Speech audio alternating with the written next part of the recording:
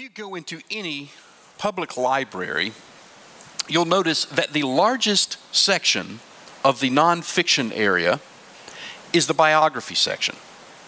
We love biographies for a variety of reasons. There's the thought that if we read the biographies of famous people and copy what they did and copy how they thought, well, then maybe we can be famous too.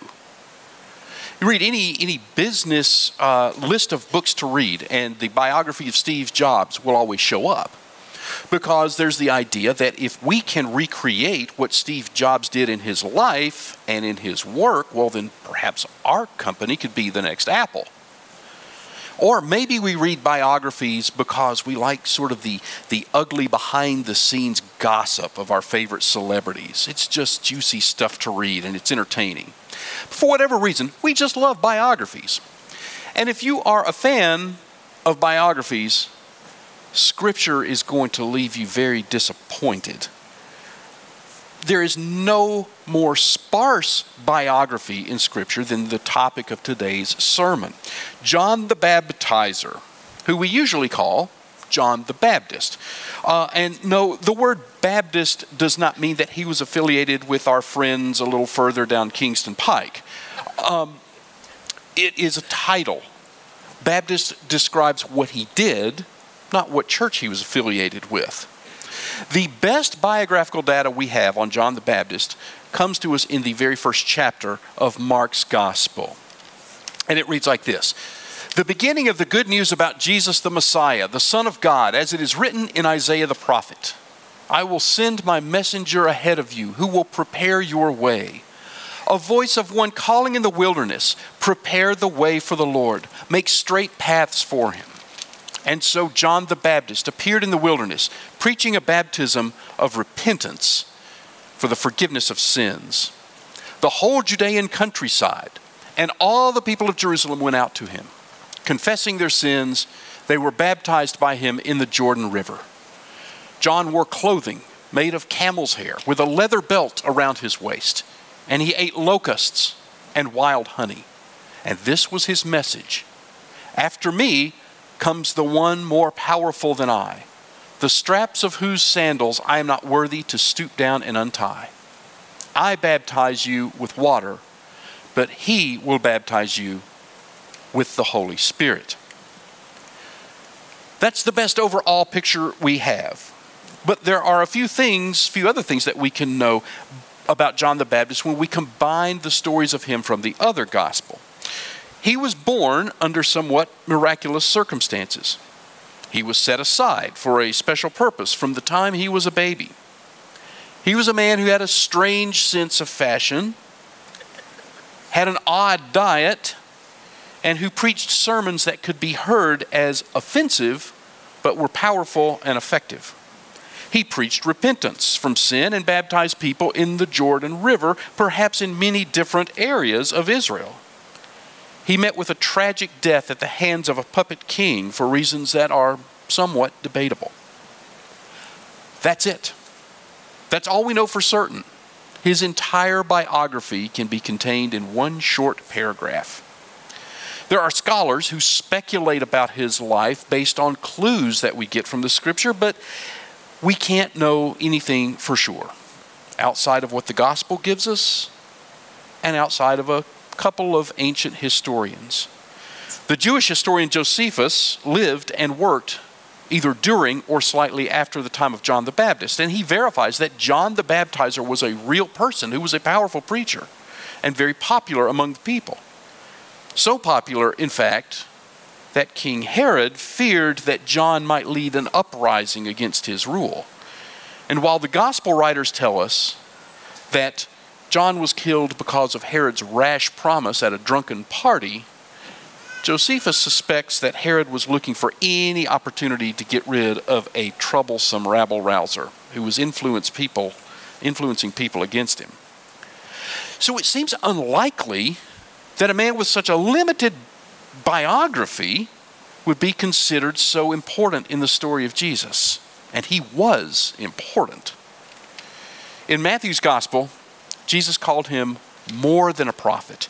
And he said that among those born of women, no one has arisen greater than John the Baptist, including, if we take Jesus at his word, Moses, Abraham, or even King David. What made John so important was his life's purpose. He was a prophet. He was the messenger who was announcing the greatest event in history. At this point, it's probably important to take a look at what it means to be a prophet, because sometimes that word gets misunderstood. Prophets, in the scriptural definition, were not fortune tellers, although they did speak about the future. A scriptural prophet could foresee circumstances that would happen, could foresee events that would happen, but dates and times were a little nebulous. A prophet would never say, you should buy that stock on April 27th. A prophet would also never say, maybe you shouldn't leave the house on July 10th. Their job was more than that. And being a prophet was not a job anybody asked for. There were no long lines of people wanting to be prophets at the Old Testament employment agency. Being a prophet was a hard and a lonely life. First of all, there was the first encounter with God, which in most cases was absolutely terrifying. And then there was the responsibility to speak truth to very powerful people who didn't necessarily want to hear the truth. In fact, the response to being called to be a prophet was more in line with this kind of response. Oh man, why me? There's got to be somebody who can do this better. Please, God, go somewhere else, call someone else. But they couldn't resist the call because they were also filled with the Spirit of God, which, although they didn't necessarily want to say harsh things to people of power or to the people in general, they couldn't help themselves. They had to. The prophet was compelled to speak or write what the people needed to hear, even though it was an ugly truth at times.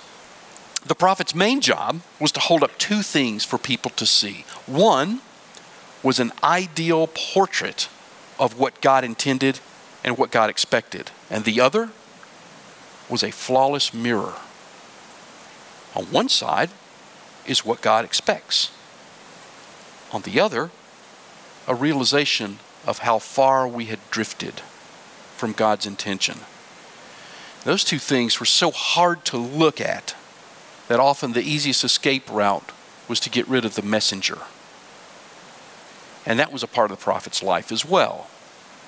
You often had the option of a quick death or a slow, torturous death when the truth became too uncomfortable for people to accept. So John the Baptizer was a prophet in the style of the old Hebrew prophets. That's part of what made him such an unlikely prophet. In his time, the prophets had all but disappeared. The word of God had been silent in Israel for hundreds of years.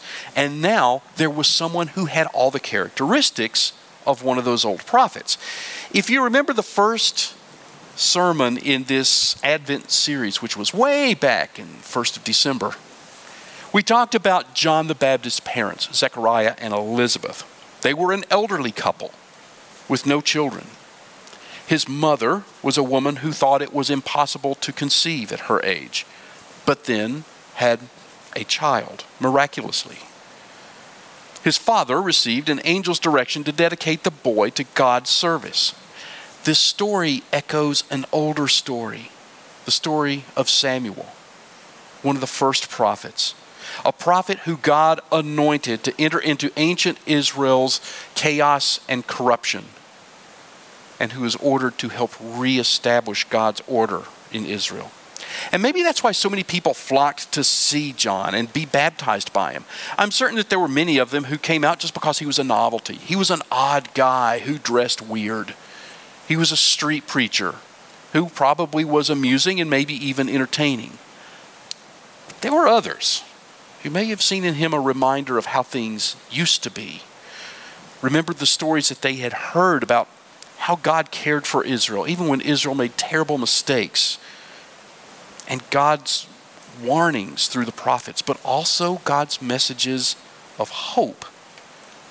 And these prophets, they were so devoted to God, they didn't care how they looked.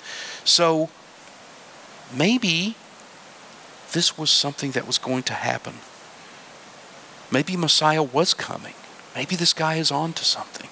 And in a country that had been conquered by foreign empires and was now ruled by a king, the Herodians, and they really just cared for themselves, a message of God's impending judgment might just be a welcome thing. What if God really were about to appear? Maybe this indeed was the time to start thinking about one's own relationship with God. Maybe it was time to seek God's forgiveness, turn lives around, turn them back to God. Clearly this man John was filled with God's Spirit, and clearly this man believed that something wonderful was about to happen and that they should be spiritually prepared for whatever God was about to do.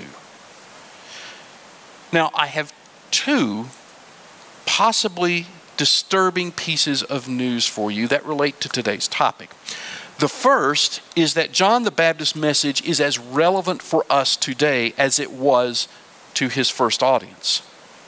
John talks about God's wrath, about God's judgment that is coming soon, about the axe being laid to the root of the tree, and every tree that doesn't bear good fruit will be cast into the fire. We don't talk about that much, and pastors don't preach about it much, especially if we know there are staff parish committee members in the congregation. But just because we don't talk about it or think about it doesn't mean that it won't happen.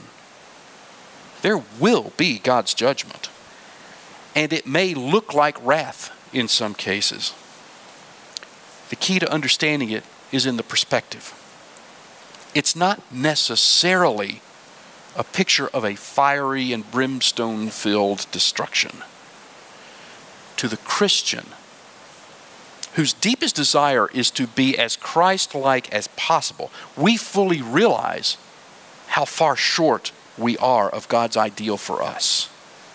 If there is any sin, any barrier to being fully committed to God, any lingering hindrance to loving others as Christ loved others, any stumbling block to deeper discipleship and obedience, we would love for those things to be taken away, to be burned away if necessary.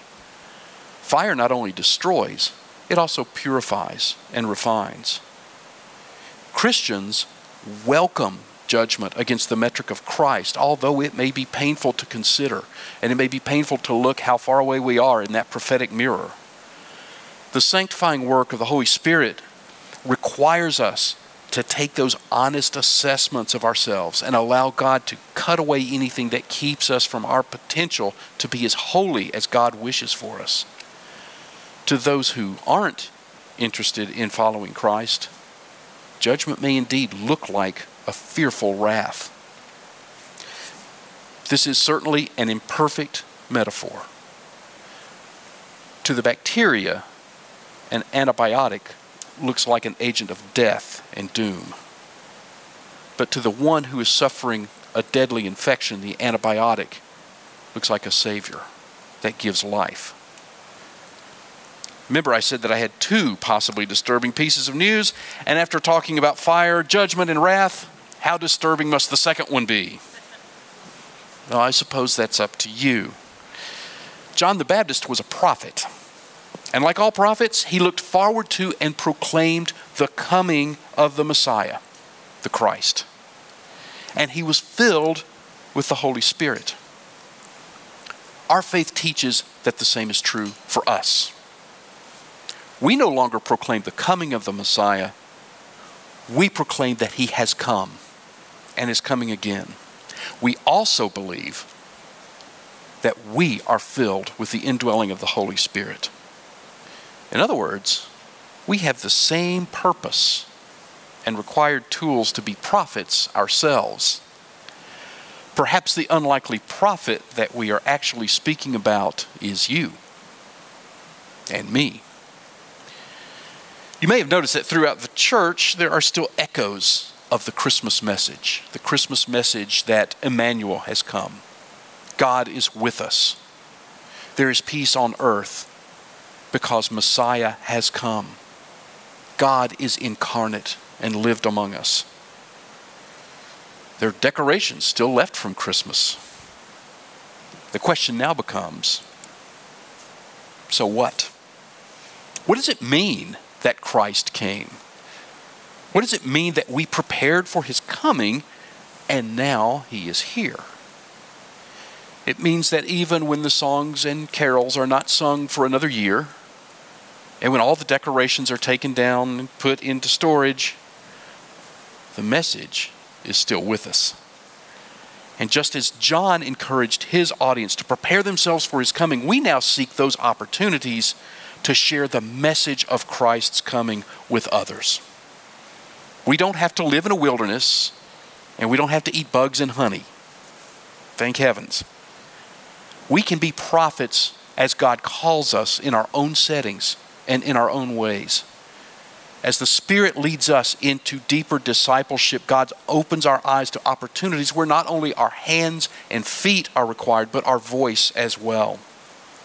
Our call as prophets, should we embrace it, requires us to speak Christ into injustice, into oppression, into evil, in whatever forms they may present themselves, even if those things are in us and those close to us. It's a holy task and a holy calling, but that doesn't mean it's an easy one or a comfortable one. We know how John the Baptist's story ends, but there is a large gap in the story between the time he baptized Jesus and the time he was executed. And there's a reason for that John himself declared. He must increase, I must decrease. As the story of Jesus' life and ministry grows, John's story fades into the background. And that's the role for everyone who proclaims Jesus as Lord.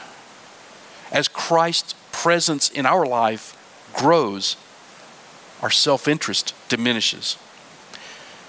And there's probably no better reflection of this than John Wesley's Covenant Prayer. And we've recited this prayer a couple times already this year. But it is a long-standing Methodist tradition to recite this prayer at the end of one year and the beginning of another. This is a time of year when we both reflect back and look forward. And we typically judge ourselves, make resolutions to do some things that maybe make our life better, or maybe take away some things and get rid of some things that get in the way of a better life and better relationships. As we enter this new year, let's pray this prayer again together as a reminder and as a recentering of our focus on ways that we can proclaim Christ, deepen our discipleship, and grow in our faith. Let's pray together. I am no longer my own, but yours. Put me to what you will. Place me with who you will. Put me to doing. Put me to suffering. Let me be employed by you or laid aside for you. Exalted for you or brought low for you.